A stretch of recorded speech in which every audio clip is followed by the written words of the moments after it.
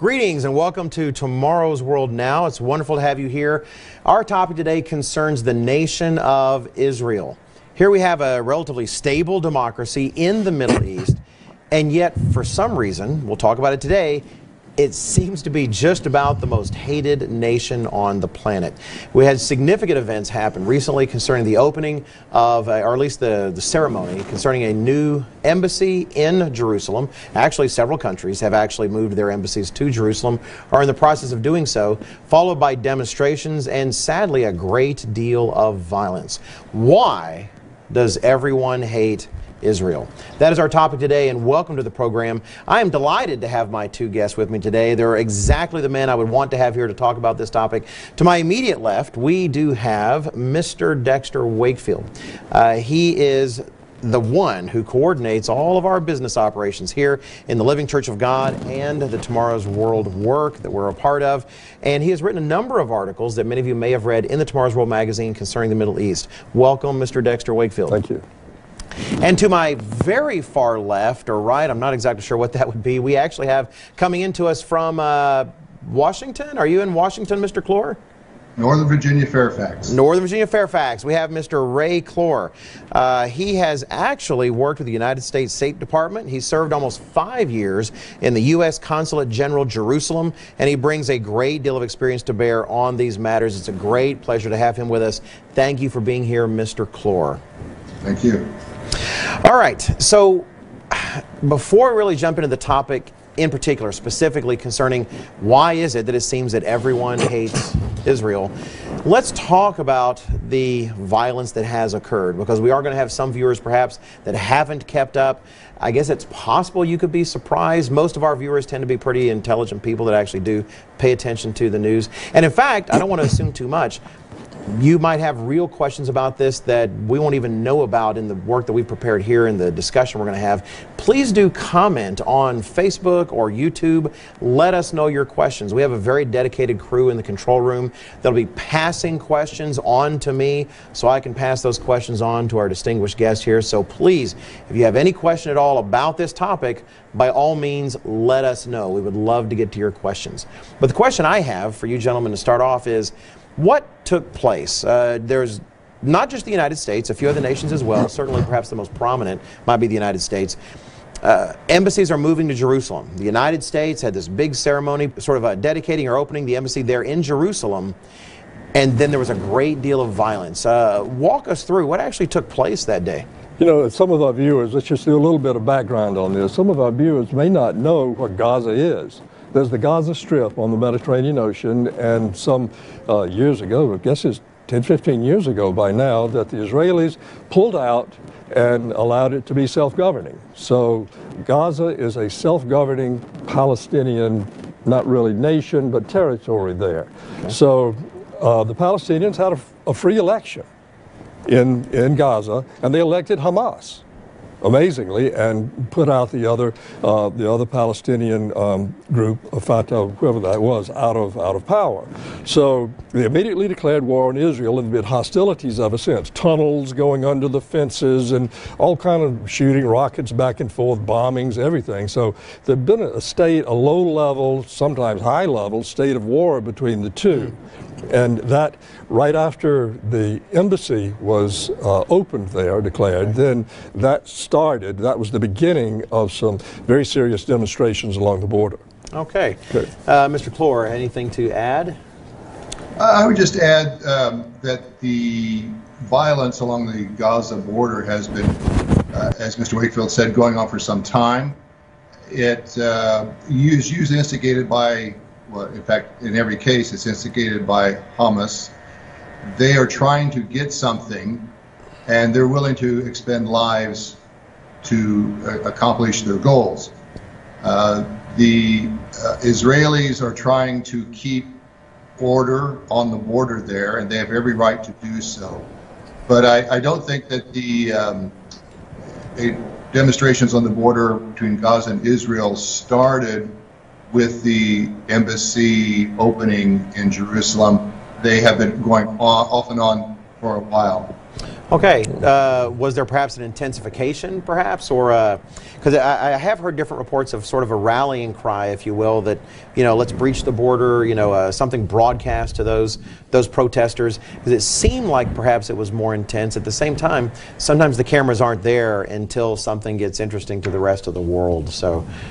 Yeah, I think it's quite possible there was a intensification because the Hamas and the Palestinians are always trying to get attention in the world. They feel that they've been abandoned by the United States, by even their Arab allies. So they're always trying to take advantage of any opportunity to gain publicity for their cause. All right. I know that based on the reports that I saw, I did think it was fascinating. Hamas was reporting that many of those killed, not all of them, there were apparently some who were not a part of this, but they actually were openly declaring that many of those killed were a part of their forces, as they like to call them. Some would call them terrorists. They would call them a part of their army or their military. And so they were posting on Twitter pictures of many of the men. But I noticed, for instance, that some of the uniforms and hats had been photoshopped onto the individuals. I think one to make sure they attach them to sort of an army, et cetera. And I'm not necessarily saying, we wouldn't do that to make sure someone is labeled as one of our soldiers. But you could tell in some cases it was the exact same suit, the exact same hat. But they did make it plain that many of the people that were killed were their fighters. They felt they were sort of appropriate martyrs for that. So that's generally what took place. And Mr. Clore, you may have answered the question I wanted to ask about that.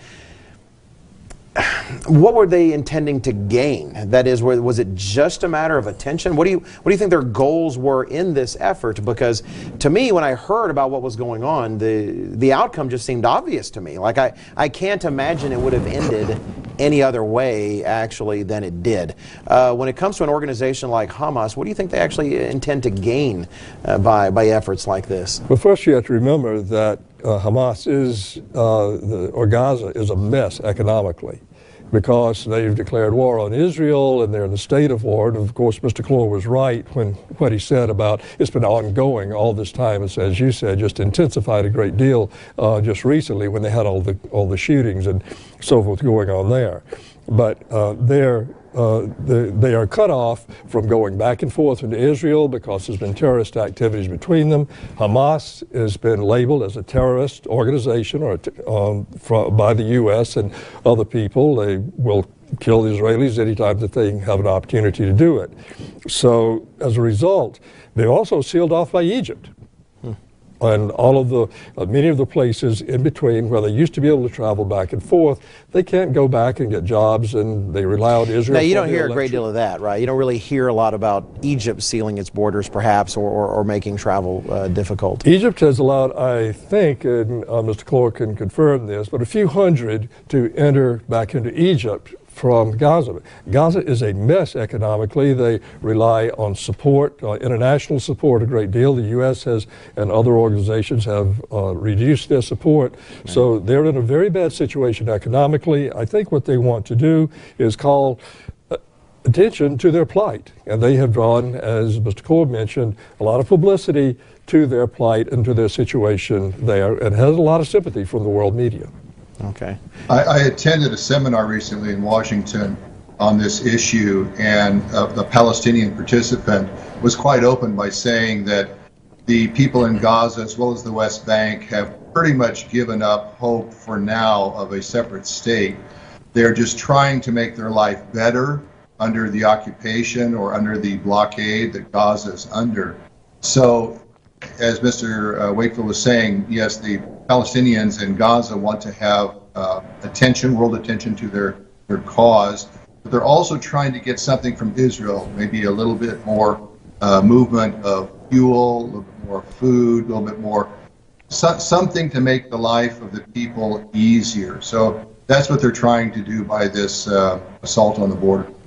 Okay.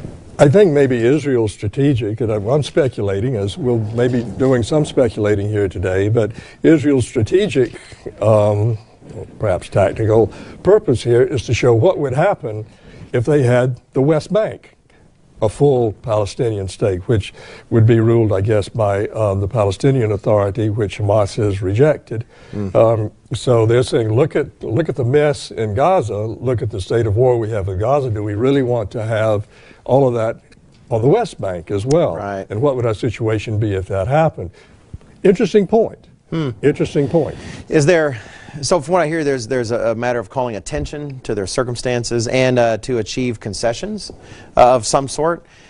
Do either of you think that there was any hope for some of them? Because there were known fighters and terrorists, in that group, identified actually by both sides, IDF on Israel's side and Hamas on the other. Do you think there was any hope that maybe some perhaps would get in and would be able to cause some kind of havoc? I think a lot of them have gotten in. They've done it by tunnels. I was about to say, I haven't actually seen the circumstances there at the wall, and I don't even realize, I don't know personally how realistic a goal that would have been, possibly to get anybody through. That I don't know. But the Israelis' position was that they were trying to breach to go into the villages on the other side to wreak havoc. That was the Israeli position. Okay. I think that's quite true. The Israelis are concerned about even one or two people coming in because they would tend to be suicide fighters. The border is pretty secure, but I do think Hamas would have been very happy if there would have been some kind of breach and they could have gotten 50 or 100 fighters over and caused havoc of some way, but the probability of that is pretty low. Right. So really it was, for a lot of them, it was sort of understood to be a suicide mission perhaps from the beginning, real potential that, worst case, quote unquote, for them is we die on the border and we advance our cause through the public, etc. Best case scenario, we actually, sort of take some of them out with us. Certainly a terrible circumstance. Okay, so that's what took place, but let's actually get to the heart of what we were going to talk about. Why does it seem like everyone hates Israel? Why is it? Here we have essentially a stable democracy in the Middle East, generally even a source of technological advancements, a very advanced nation in the heart of the Middle East, doesn't seem to be actively out to cause problems with its neighbors, and yet universally, it seems, well, I say universally, as we'll talk, hopefully we'll have the time to talk, there are nations, not just the United States and Britain, but some others as well, that are friends of Israel. Why is that nation so detested? Why is it that so many people so passionately seem to hate Israel? Mr. Clore, any thoughts in particular? Well, if I could just start with perhaps a secular explanation. There's also religious and other explanations as well. But I think a secular explanation could be the left-wing ideology, which has taken over much of the West, where anything that is Western or European or vaguely colonial in nature is viewed as bad. And then, especially if you have a Western nation or a Western group of people, such as Israel clearly is a Western implant in the Middle East, that's bad. And if they're fighting a third world group of people or countries such as the Palestinians, which are clearly third world in nature, the media and the world in general sympathizes with the third world, and they view the Israelis or the West or the Europeans as the cause of the problem. So I think that's sort of one big macro explanation why so many people, not only in the developing world, but in even the Western world, and intelligentsia at least, and universities, they hate Israel. I think that Mr. Clore is really spot on that. And I've heard it said that they consider Israel, which was founded in 1948, to be a European colony planted in the Middle East. And because most of the people that came there were European Jews or from Jews that are descended from Europe. So they consider it to be a colonial endeavor, and that is one really good explanation for it. Okay, so what you're saying is that would help to explain perhaps why some nations, say when the UN makes a large statement against Israel, and you have other nations such as China and others that you don't see as a part of what might be a religious difference with the nation, jumping in and agreeing, because it's a matter of pushing back. I'm trying to paraphrase what you're saying.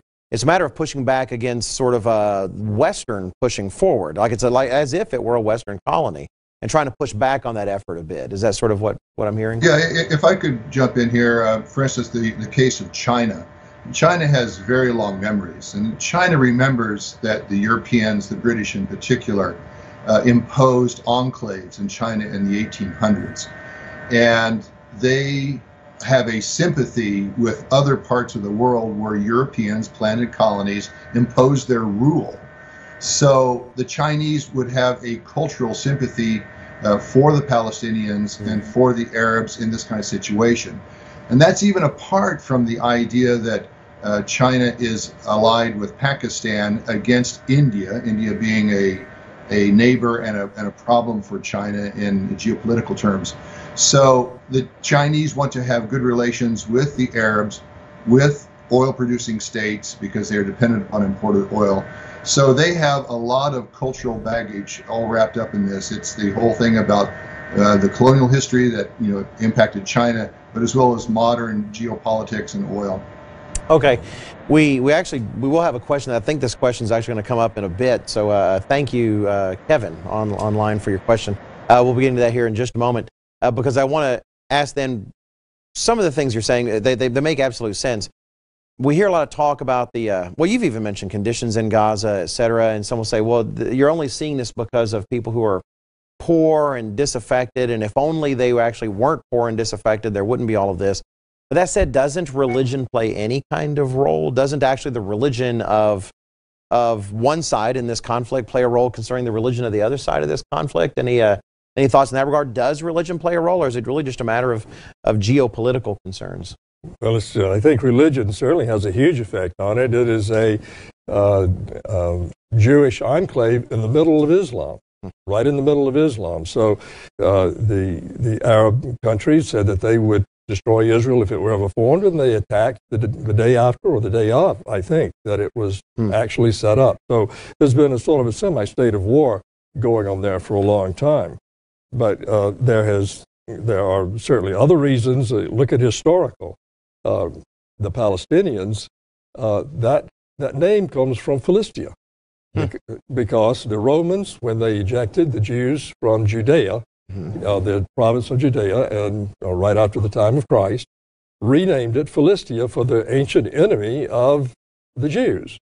So, and the word Palestine comes from the word, it's an anglicization of Philistia. So this conflict has been going on for several millennia, back to the time of the judges in Israel, to David, Solomon, all the way up. They all fought each other, and they're continuing to do it now. So there are very strong religious reasons, historical reasons, the Jews versus Islam, their histories of conflict. All of these things play together. So a conflict that's been going on for a few millennia may not get settled with one meeting or summit or two, right? It might take a little more than that, what you're saying? Possibly. Possibly. Mr. Clore, your thoughts? Yes, if I could just jump in on the religious aspect of Israel, the Jewish religion versus Islam. And I guess it should be the Judeo-Christian tradition and understanding. Because one thing that, when I've done research on anti-Semitism, this doesn't really ever come up, but at its very core, Muslims have a different point of view about who got almost sacrificed on Mount Moriah. In the Judeo-Christian tradition, it is Isaac that was almost sacrificed, and God gave the blessings through Isaac, and therefore through the tribes of Israel and Judah and so forth. The Muslims insist that it was Ishmael who was almost sacrificed. And so therefore all the promises that God gave to Abraham should be assigned and understood to go to Ishmael, including ownership of the land, of the Holy Land, and all the other blessings. So the Muslims, they say that the Jews corrupted, and I can put that in quotes, they corrupted the scriptures to change Ishmael to Isaac. And so when you have a very fundamental disagreement over the revelation of God, I don't see that this is going to be settled very easily. Because in essence, what you have two distinct groups of people who have mutually exclusive, religiously based claims to the same piece of real estate.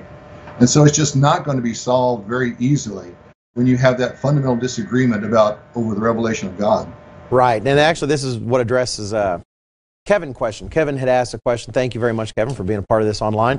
That are we talking about, in a sense, the tribe, quote unquote, of Isaac and that of Ishmael? And does that really play into this in some way? And I would say you're saying yes, it really does.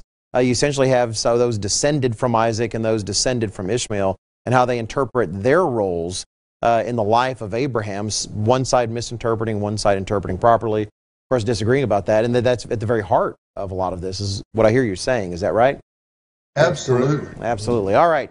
Then let me ask then, all right, and I know there's more we could say on this factor, but I'd kind of like to move out of the national realm to those of the media and the intelligentsia. And we've actually talked a little bit about this earlier, but I do want to go ahead and bring it up.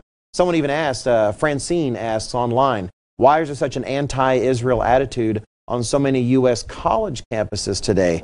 And I would add the media. Part of why we're talking about this is when these demonstrations were going on, and the facts were still fairly raw, it just seemed headline after headline was all about how Israel kills, these Palestinians in Gaza. It just seemed like there's this ready mindset amongst the media to blame Israel and be negative about Israel. And I would dare say that it's not a matter of religion directly, at least for the sake of those on the media, or it's not necessarily about a national interest for the sake of the editorial board of the New York Times or the Washington Post. So how would you address that? What's your opinion about why, even just outside of the realm of nations and religious groups, why there is such animosity against Israel? One of the things, it's a real head scratcher for me to try to explain that in secular terms. I've seen a lot of different explanations for it, and I imagine Mr. Clore has as well. I'd like to speak to the spiritual explanation of it, because that's the one that really underlies it.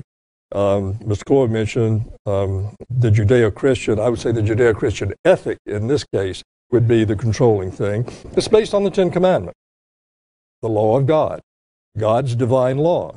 So the Bible says that the carnal mind is enmity to God. That, and the people who have these oracles of God, who are in control of the Holy Land and so forth, there just seems to be a natural built-in animosity to that, perhaps, I think, because of the Bible and the law of God in it. But I doubt that anyone who has it really understands why they have this animosity, why they feel this way. That would be an underlying spiritual reason from my point of view. Okay. Mr. Clore, any comments? I would just repeat, I think, what I mentioned earlier about left-wing ideology on campuses where journalists are trained. It's the whole thing, blame America first.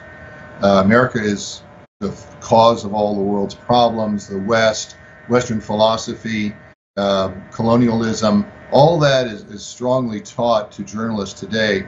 Plus, people do like the story of the underdog fighting against the overwhelming rich person.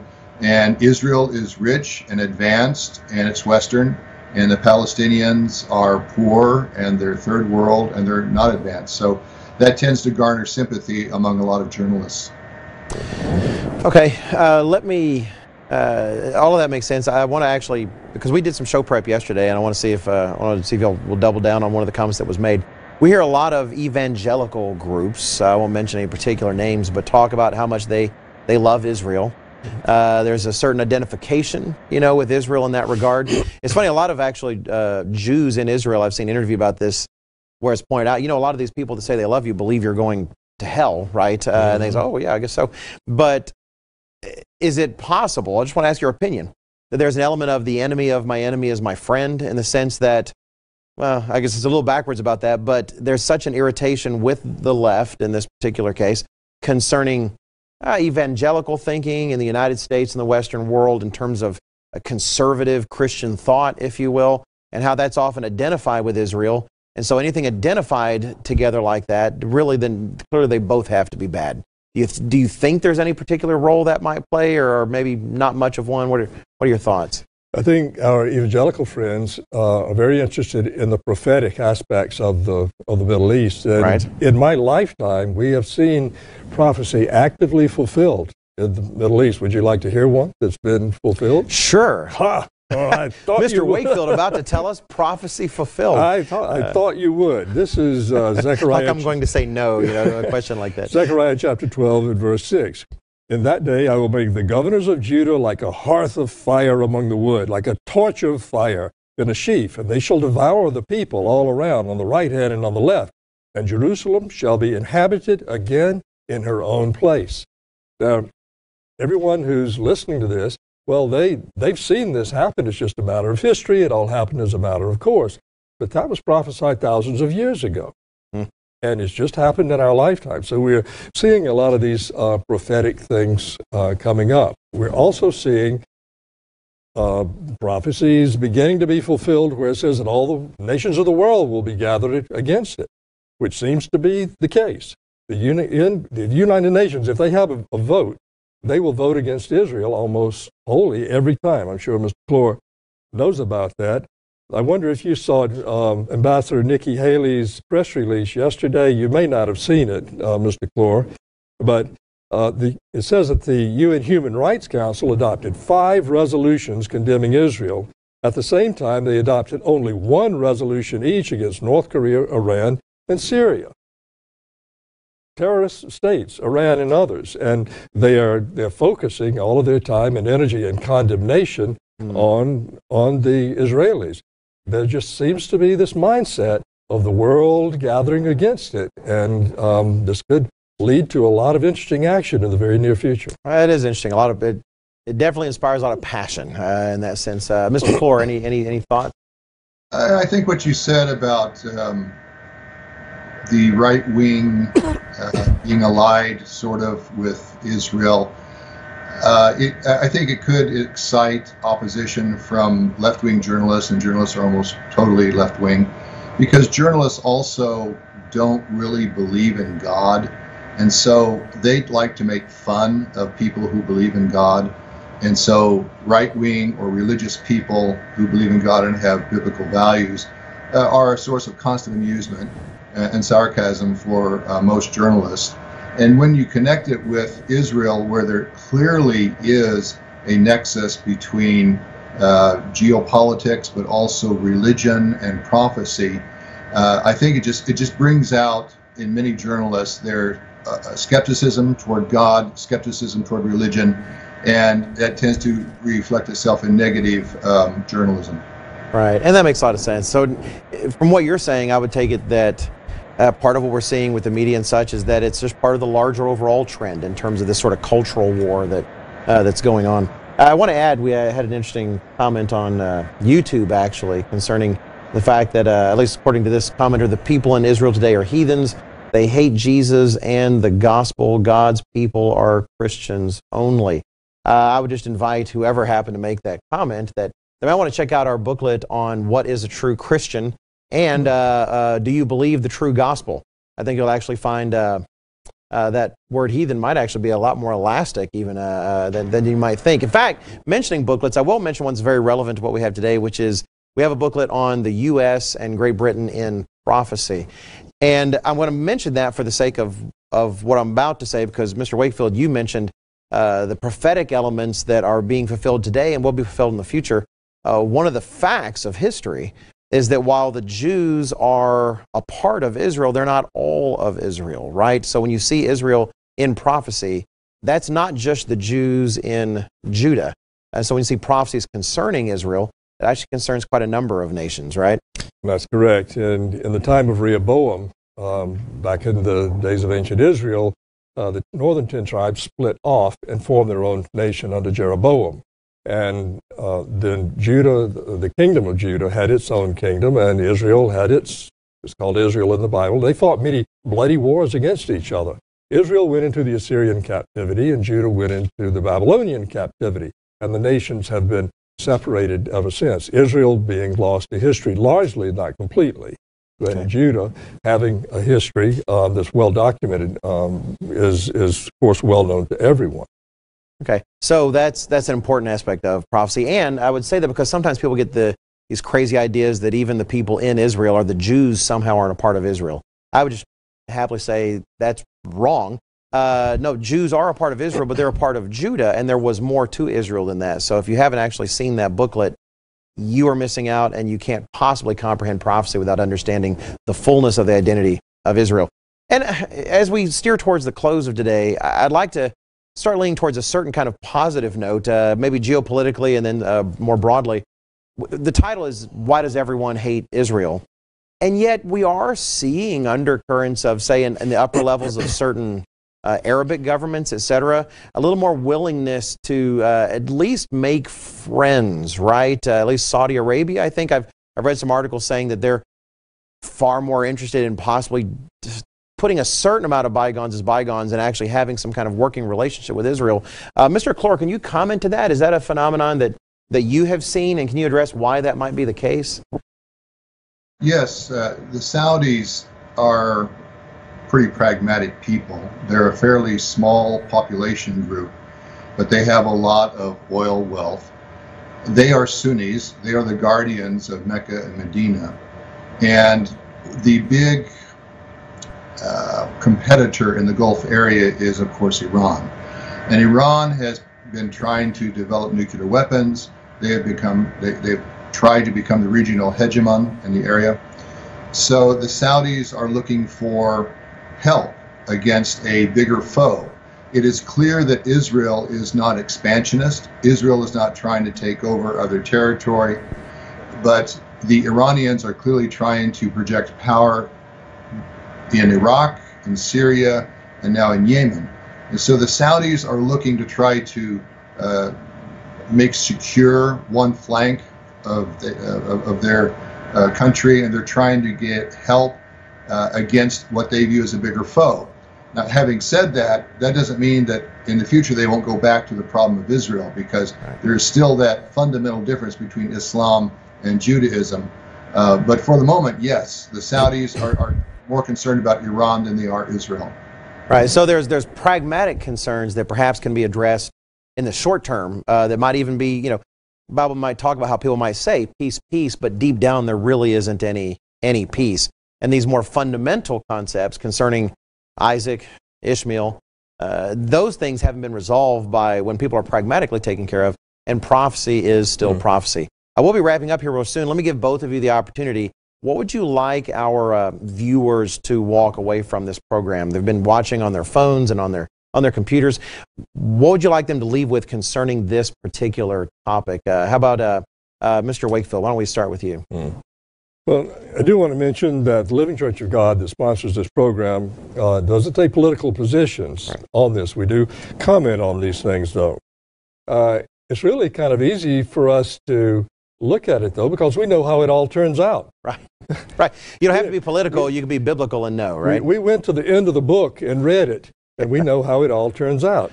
The God of Abraham, Isaac, and Jacob, that God, has told us what will be the final outcome of this, and it is all prophesied. Christ returns, the Jews, all of Judah and all of Israel return to their place. I do want to mention we have these booklets. If you want to know too, you can try the U.S. and the Middle Eastern prophecy and 14 signs of Christ's return on our website of tomorrowsworld.org, and you can see these things and find out in detail what's going to happen. All right. Thank you, Mr. Wakefield. And Mr. Clore, any final takeaways you'd like to make sure our viewers have? Thanks. Yes, I would have two. I think the first, I would just like to underscore that fundamental difference between who got almost sacrificed in Mount Moriah, Isaac or Ishmael. That is a fundamental disagreement between Islam and the Judeo-Christian ethic, heritage.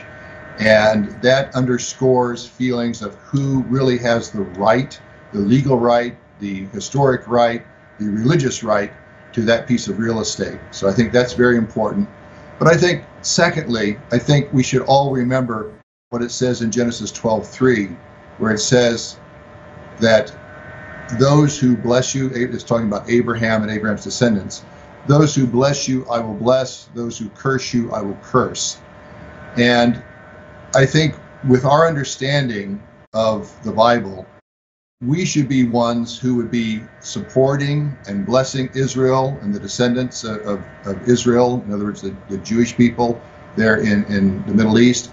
And we should be supportive in every way. And we can just look and see what happens to those who curse them.